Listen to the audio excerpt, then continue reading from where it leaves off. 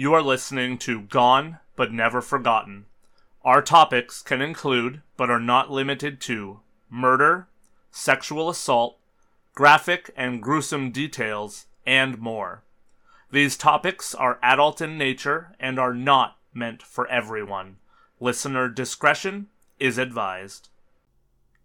No story that I could tell would be anything except for mortifying when it deals with the death, the kidnapping, or the sexual assault of a child.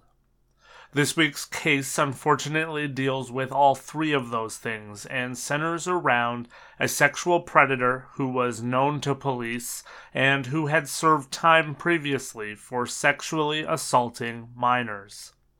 It took 8 years and a lot of elaborate work for the police to finally get their man, and hopefully this time he won't ever get out of prison, although his sentence certainly does allow for it.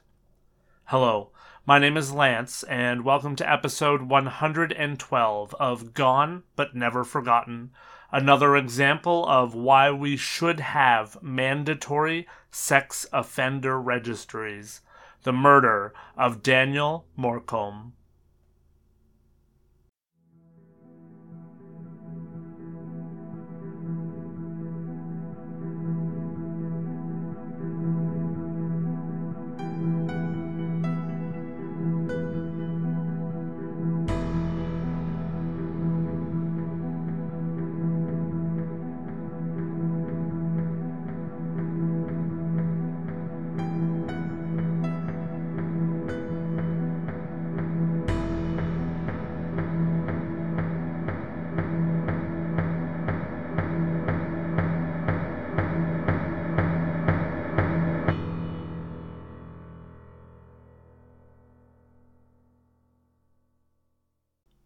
Daniel James Morcombe was born to his parents Bruce and Denise Morcombe on December 19th of 1989 in Melbourne, Australia. Daniel was one of 3 children to the couple, including his identical twin brother Bradley and his other brother Dean. The family of 5 all lived together and grew up in what was, to everyone, a happy and loving family home on the Sunshine Coast of Queensland, Australia.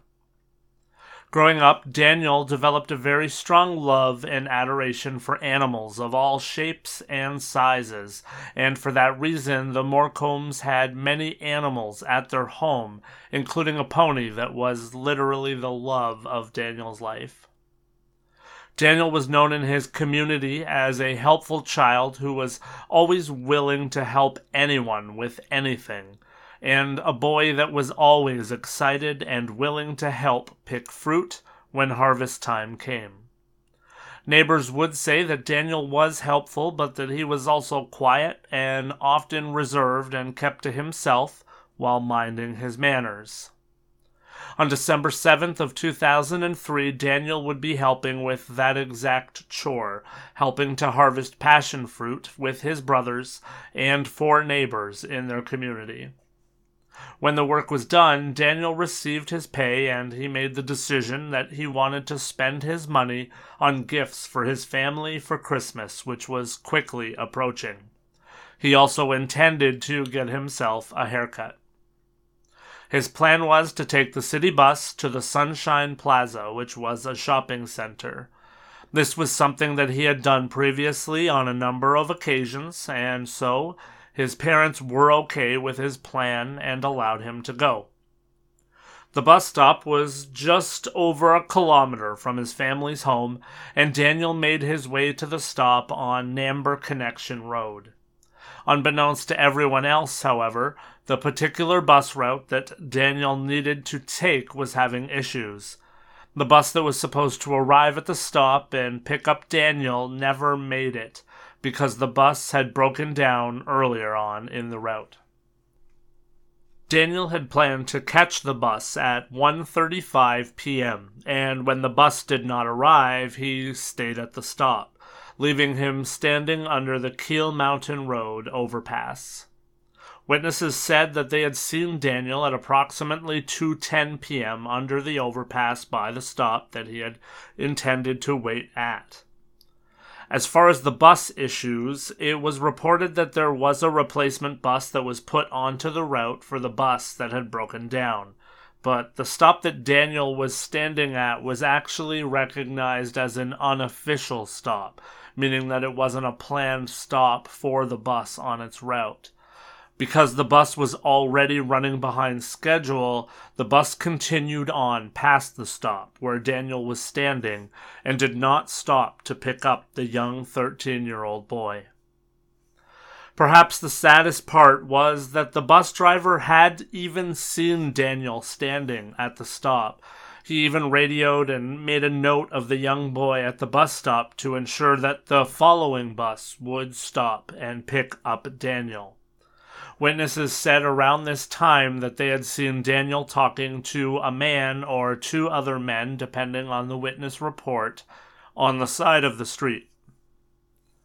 When the next bus came by the stop, only 3 minutes later, mind you, neither Daniel nor the man or men that he had been speaking to were at the stop or anywhere in sight. Daniel had last been seen wearing a pair of navy blue long shorts, a red Billabong t-shirt, and a pair of Globe shoes. He had been carrying his wallet and approximately $100 in cash.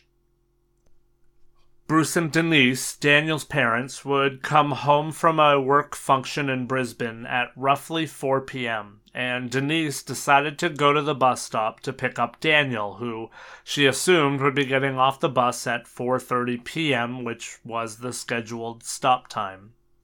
She would again return to the bus stop at 5:30 p.m., and she believed that that was the last bus that would leave Sunshine Plaza. When Daniel didn't get off the bus, both of his parents would go to Sunshine Plaza together to look for him. After finding nothing in the searches for their son, Bruce and Denise decided that they needed to go to the police straight away, and they went to the Mariachador police station to report Daniel as missing at approximately 7:30 p.m. Daniel's parents would speak with a sergeant, Robbie Munn, for approximately 20 minutes. They would relay what Daniel looked like, what he had been wearing, and they also relayed the fact that this was very out of character for Daniel. In the past, if Daniel knew that he was running late or that he might miss a bus, he always called his parents. This time, they had no contact with him at all.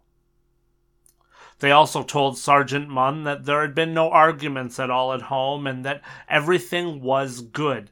This was obviously backed up by the fact that he was going to the store to buy gifts for his family. As we hear far too often in cases like this one, though, none of that seemed to matter.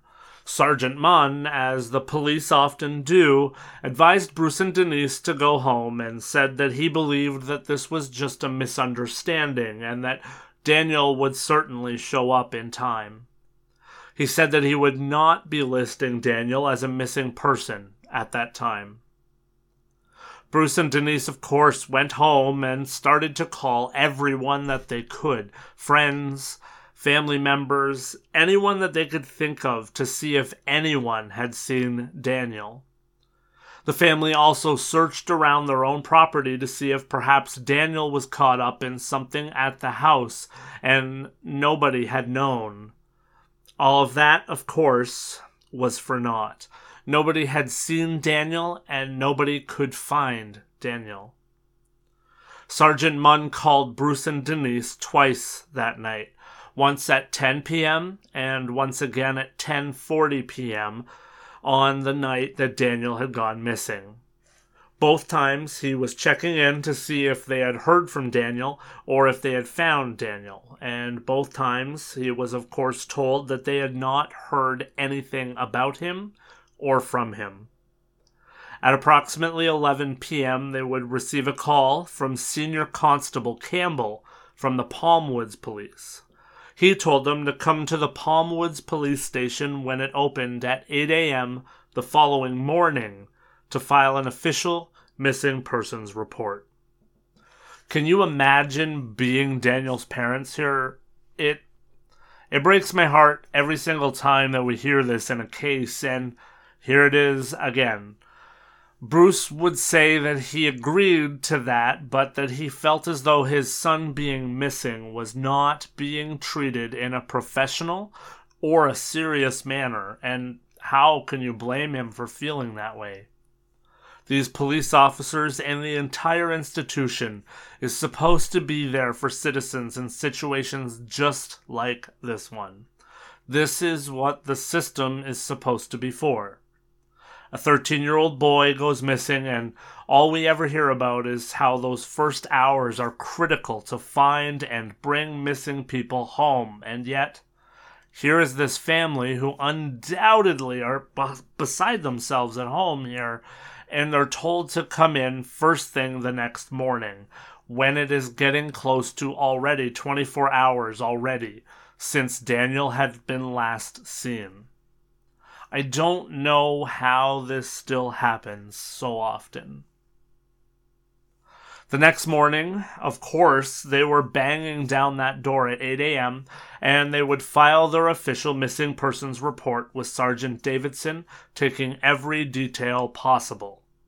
He would also establish very early on by calling Sunbus, the company that operated the buses that Daniel was to have taken, that a boy matching Daniel's description was in fact seen at the Keel Mountain overpass.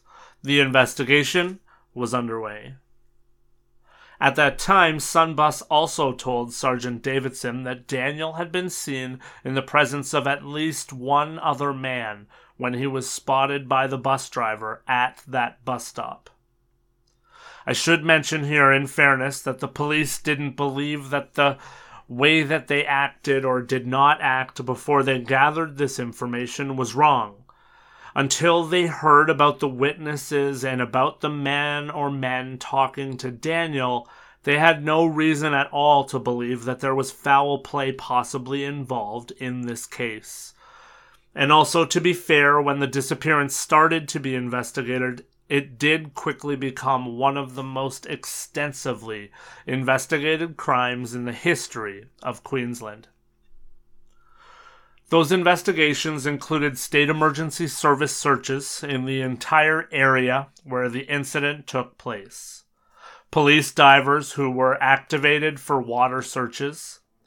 Daniel's bank account was monitored for activity before and after he had disappeared to see if he could be placed anywhere after he was seen at the overpass. All sightings of Daniel before and after his disappearance were thoroughly investigated, as were any details that came out about vehicles in the area of the bus stop when Daniel had gone missing. There's little denying that once the police realized here that this might be a case with foul play, they hit the ground running.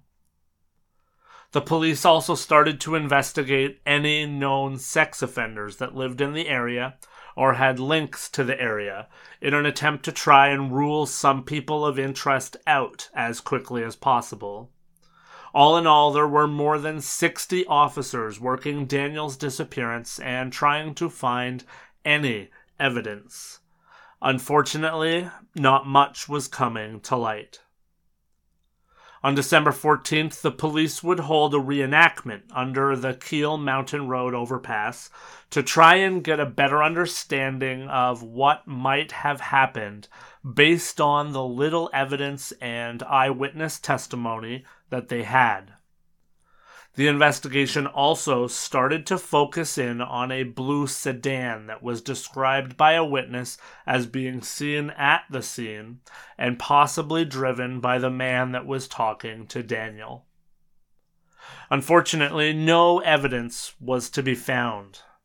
Daniel was not to be found, and over time investigators dwindled and the case went cold. It certainly wasn't that there was a lack of interest in Daniel's case and getting this case solved. It just seemed that every single lead came to another dead end. The police had people of interest, but without evidence, there wasn't a lot that they could do. 5 years after Daniel had disappeared, there were $1 million in reward money available for answers in this case. $250,000 from the government and $750,000 that was donated privately. In November of 2004, the police would release the 3 sketches that were based off of witness accounts and CCTV of a man that was seen near Daniel while he was waiting for his bus.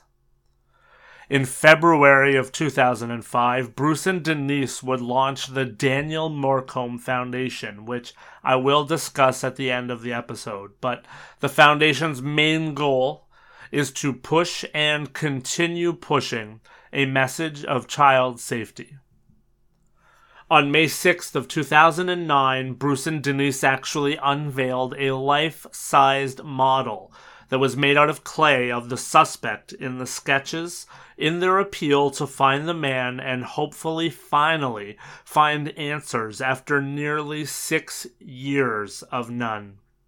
The model was placed at the spot where Daniel had disappeared, and within just a few days, this model had been attributed to at least 300 new tips.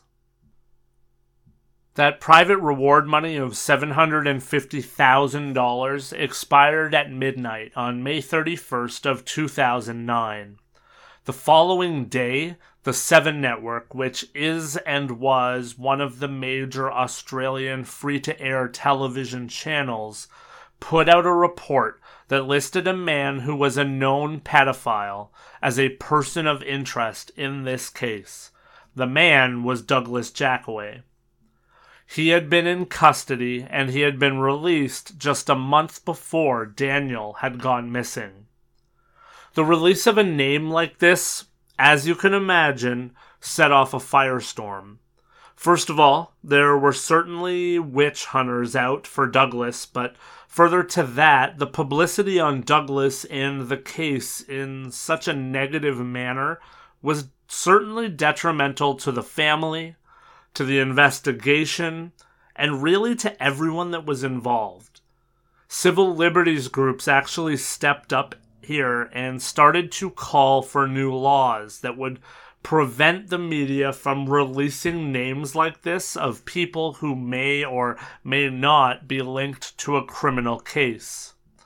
Suffice to say, regardless of what the 7 Network intended by releasing a name, they helped to take eyes and put them somewhere else.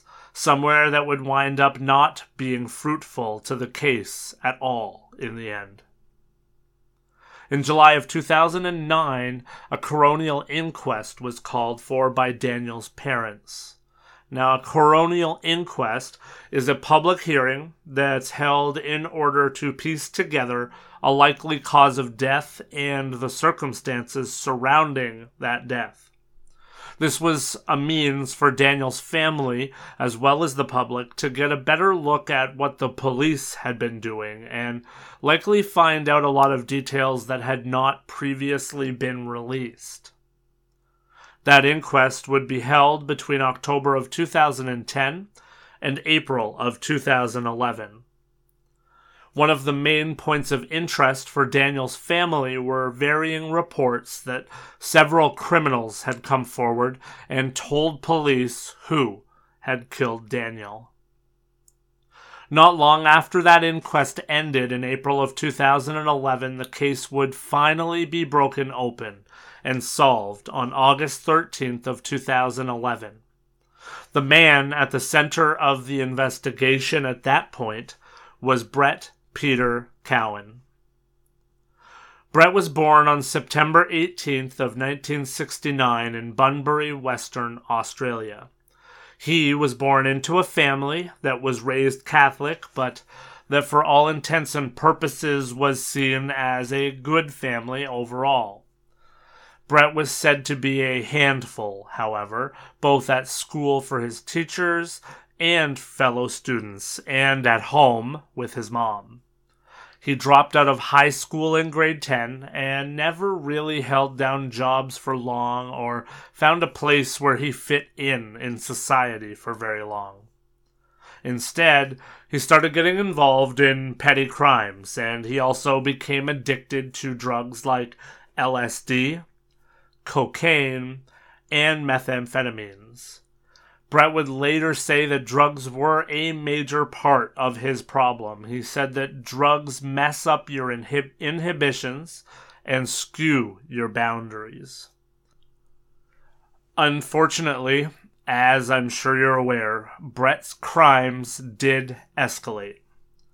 On December 5th of 1987, when Brett was only 18 years old, he was performing community service for previous crimes at a public park in Brisbane when he took a 7-year-old child from the park and into the washroom where he would rape that young child. The incident didn't even seem to faze Brett because after he had committed that indecent act, he sat in the child care center that he did maintenance work at and watched television casually, as though nothing had happened. Brett would be sentenced to 2 years in prison for that rape in 1989, but he only served 1 year, getting out again in 1990. In September of 1993, Brett was living in a caravan park with his girlfriend when he lured a 6-year-old boy into an abandoned yard and sexually assaulted him as well. As you can clearly see, whether it was drugs or just an awful human being, Brett clearly had no inhibitions. Not only did Brett sexually assault this even younger child, he also left the child alone in an abandoned car in the bush with a punctured lung because of the ferocity of the assault on that child. That young boy did heroically manage to get to a gas station so that he could get help. The young boy was in really bad shape, and police actually believed at first that he had been hit by a car because of the physical condition that he was in. Police obviously found what they were dealing with and asked residents of the caravan park to give DNA samples. The only person in that park who did not give a DNA sample, you guessed it, it was Brett. When police found that out and they looked into his past, they confronted Brett and he admitted to the sexual assault and physical assault of that 6-year-old boy. In 1994, Brett Cowan was sentenced to 7 years in jail for charges of grievous harm, deprivation of liberty, and gross indecency. Many of the more severe charges, though, against Brett were dropped before his trial, such as attempted murder and rape. Brett was only required to be in jail for 3.5 years. While Brett was in jail, there was a psychological test done on him, and he was found to, quite frankly, be a frightening man, which I guess by this point we already see. The test showed that Brett was a pathological liar, and that he was just a parasite on everyone in his life. Psychologists also said that Brett was not even fully aware of the gravity of the crimes that he had committed. He had actually said that he did not believe that his victims would ever report the rapes because he believed that they had enjoyed them. Can you imagine the absolute gall of this human being to force himself on 2 young boys at this point, 2 boys that were under the age of 8 years old, and believe that they had enjoyed having their innocence taken at an age where they certainly had no idea what was even going on. That mindset is frightening. In 1997, Brett would again be released from jail in spite of all of that. Brett said that he desired to enter rehab, and he said that he realized that his sexual deviancy was his problem. Brett would enter a sexual offenders treatment program move in with his aunt and uncle, who were pastors on the Sunshine Coast, and he became, or said he became, a Reformed Christian. Brett would even get married in 1999 to a woman named Tracy Lee Moncrief that he had met through his church, and the two actually had 2 children together. Brett had no run-ins with the law at all during this time, seemingly proving to many that even some incredibly awful people can reform, and then later proving that sometimes things are too good to be true. Brett and Tracy were divorced in 2004, and Brett left the church in 2003.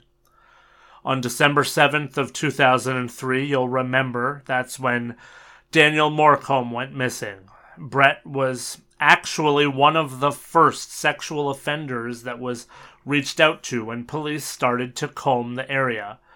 Brett had an extensive criminal history, as we discussed. He also lived close to where Daniel was last known to be, and of course, he was a sexual offender and a predator. When he was first interviewed, just days after Daniel had gone missing, Brett told police that he had nothing to do with the disappearance. Some officers believed from that very first encounter, though, that Brett was the man that they were looking for. In July 2005, an interview with police again, Brett was asked point blank if he would admit to being involved in the disappearance of Daniel, if he had been a part of it. Coyly, Brett responded by saying, "Probably not." During the aforementioned inquest into the believed death of Daniel Morcombe, Brett was even brought in and interviewed again, as a long-standing person of interest. Brett would say that he had driven by the area where Daniel had gone missing, and he said that he had been driving by to purchase a mulcher, and then he had gone to see his marijuana dealers. Police, though, would later find out that his drug dealers were not available at the time that Brett said they were, and thus Brett was again lying. Police finally realized that they believed wholeheartedly that Brett was the man behind the disappearance of Daniel, and so they decided to use a technique that had been used here in Canada and that we've talked about on this podcast before, the Mr. Big Sting. For any listeners who are new to the concept, a Mr. Big Sting is when a lot of time, police presence, and of course police resources are put into an elaborate scheme to try and get an admittance of guilt from a suspect. It's difficult to do, and it's difficult to utilize in court, as we've discussed in the past. Officers would work together and enlist Brett slowly into a crime organization with a series of escalating fictional crimes like theft, drugs, and things of that nature. In April of 2011, Brett was befriended by an undercover officer on a flight to Perth, Australia. The person that Brett met on that plane was Paul Fitzsimmons, or Fitzy. On that flight, the two talked and they became fast friends. Over the following few months, Brett was put through the ringer to prove that he was worth the time of the criminal organization. He was initiated through a series of fake criminal scenarios that Brett believed to be real. Around this time, Brett was served with a subpoena because of the falseness of his alibi in the Daniel Morcombe case, and he was also approached by another undercover officer who was a part of the sting. This officer told Brett that he only wanted to help him after Brett had already told everyone that he had nothing to do with the case at all. Brett would finally speak up here, and he admitted to his involvement in the abduction of Daniel Morcombe, and his confession was captured on video. He admitted that he went to purchase the mulcher that day and that he had parked his car at a nearby church when he saw Daniel standing alone. He said that he walked over to Daniel and told him that he was going to the shopping center. He asked Daniel if he wanted a ride, and instead of taking Daniel to the shopping center, he had taken him to a house with the intention of sexually assaulting him. Brett said that he did not molest him, however, because Daniel had freaked out and started to fight back, and Brett had grabbed him and choked him to death. Brett said that he had then put Daniel's body into his car, and he drove the car to a nearby old sand mining site. To further prove that he was telling the truth to his, quote, crime bosses, Brett would then lead the undercover officers to the site where he said that he had left Daniel's remains. On August 13th of 2011, Brett Cowan was arrested at that site and was taken into custody and charged with the murder of Daniel Morcombe and other offenses which included child stealing, deprivation of liberty, indecent treatment of a child under 16, and interfering with a corpse. On August 21st of 2011, 2 shoes and 3 human bones were found at a search site at Glass House Mountains, which was where Brett had led the police. The shoes were similar to the ones that Daniel was described to be wearing when he disappeared. There were also underwear and a belt found at the same site. By the end of the investigation at that site, 17 human bones had been found. All of those bones were confirmed to belong to Daniel Morcombe.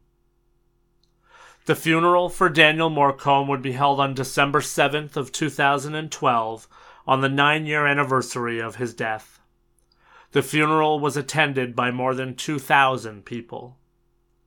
On February 7th of 2013, Brett Cowan was ordered to trial, and he was charged with murder, indecently dealing with a child under the age of 16, and improperly dealing with a corpse. The trial officially started on February 10th of 2014. The centerpiece of the case was, of course, Brett's videotaped confession. Brett said that he only confessed because he was told that the upcoming jobs would pay him a lot of money. The prosecution did not hide or deny the fact that they had offered Brett a lot of money for future jobs. After 166 witnesses testified, though, and over 200 exhibits were entered as evidence, the prosecution would close their case on March 7th, after 1 month. Brett pled not guilty and refused to give any evidence or testimony at the trial. Brett only said that he had no remorse for what he had done. On March 13th, Brett Peter Cowan was found guilty on all counts against him. And the next day, on March 14th, 2014, Brett was sentenced to life in prison with the possibility of parole after 20 years served. Judge Rosalind Atkinson also said that she did not believe that he should be released in 20 years' time either. She believed that he would always be a threat to reoffend. Brett was also sentenced to 3.5 years for the indecency charge and 2 additional years for improperly dealing with a corpse. Both of those sentences, though, will run concurrent. Brett would, of course, appeal his sentence, and he tried to have the entire sentence overturned. The argument still was that the Mr. Big sting should not have been admissible in court. On May 21st of 2015, Brett's appeal was dismissed. There was also an appeal by former Attorney General Jared Blage to have Brett's sentence increased. That, too, was dismissed. And so, we have the story of 2 people here. A young man who had his entire life ahead of him and who seemed to be responsible, polite, respectful, and just a good boy. Things that we all can only hope to see from our own children. That boy was going to purchase gifts for his family when he was selected, kidnapped, and murdered by a man with a long streak of being a monster. This was a man who really should not have ever been back on the streets in the first place. A career criminal, a career sexual offender, and a career pedophile. These two people met on December 7th of 2003 in the most unfortunate of meetings. A series of events caused Daniel Morcombe to become prey for a predator who even still might see the light of day and freedom once more. As sad as this case is, and as preventable as the outcome could have been, I want to try and focus on something positive to finish the episode. I mentioned it earlier, the Daniel Morcombe Foundation. The foundation was started by Daniel's family, and it is committed to educating children about personal safety and to raising awareness throughout all of Australia of the dangers of predatory criminals. Each year there is a Day for Daniel held to commemorate Daniel's disappearance to help provide awareness of the vulnerability of children. On that day, people are encouraged to wear red, the color of shirt that Daniel was wearing when he went missing. The Daniel Morcombe Foundation provides personal child safety education to children and to young people to prevent abuse and to promote lifelong health and well-being. They support educators, they support parents, and they support any carers through the provision of resources and education. And they also directly support young victims of crime. It is really impressive to me when a family is able to stand up, rise up really, and fight back even in the face of the worst tragedy that anyone could imagine. Bruce and Denise truly are heroes, and they have helped so many people in the wake of the loss of one of their sons. In fact, Daniel's entire family has risen up and turned tragedy into love, which is amazing, and as we all know, that's rare to see. I hope and pray for nothing but the best for that entire family. One thing that did stand out to me in this case as I researched it, likely because of the backdrop again of the holiday season and of all of that craziness, was the fact that if that bus would have only stopped to pick up Daniel, how much behind schedule more would that have taken it? And would Daniel be alive today? You have to believe that yes, Daniel would still be alive if that bus had have stopped. Things would have been so different. Let me be clear. I'm not blaming the bus driver in this situation. Maybe just using it as an example of a larger issue in our world. Every small detail can be life-changing, and in this case it certainly was. As people in every aspect, we need to start working together and fighting together. The world around us is changing, and many things are getting harder. It's becoming easier to be angry or not to care about other people. It's routine to rush everywhere and to not even notice what's happening around you, and we need to change that. Every week, I encourage all of you listeners to be a part of the solution and to be better, and I think that this is a great example of that. Notice your fellow human beings around you and have some love, have some compassion, and maybe stop rushing for one moment. You never know when the smallest act of kindness could be the difference in someone's day, week, month, year, or even lifetime.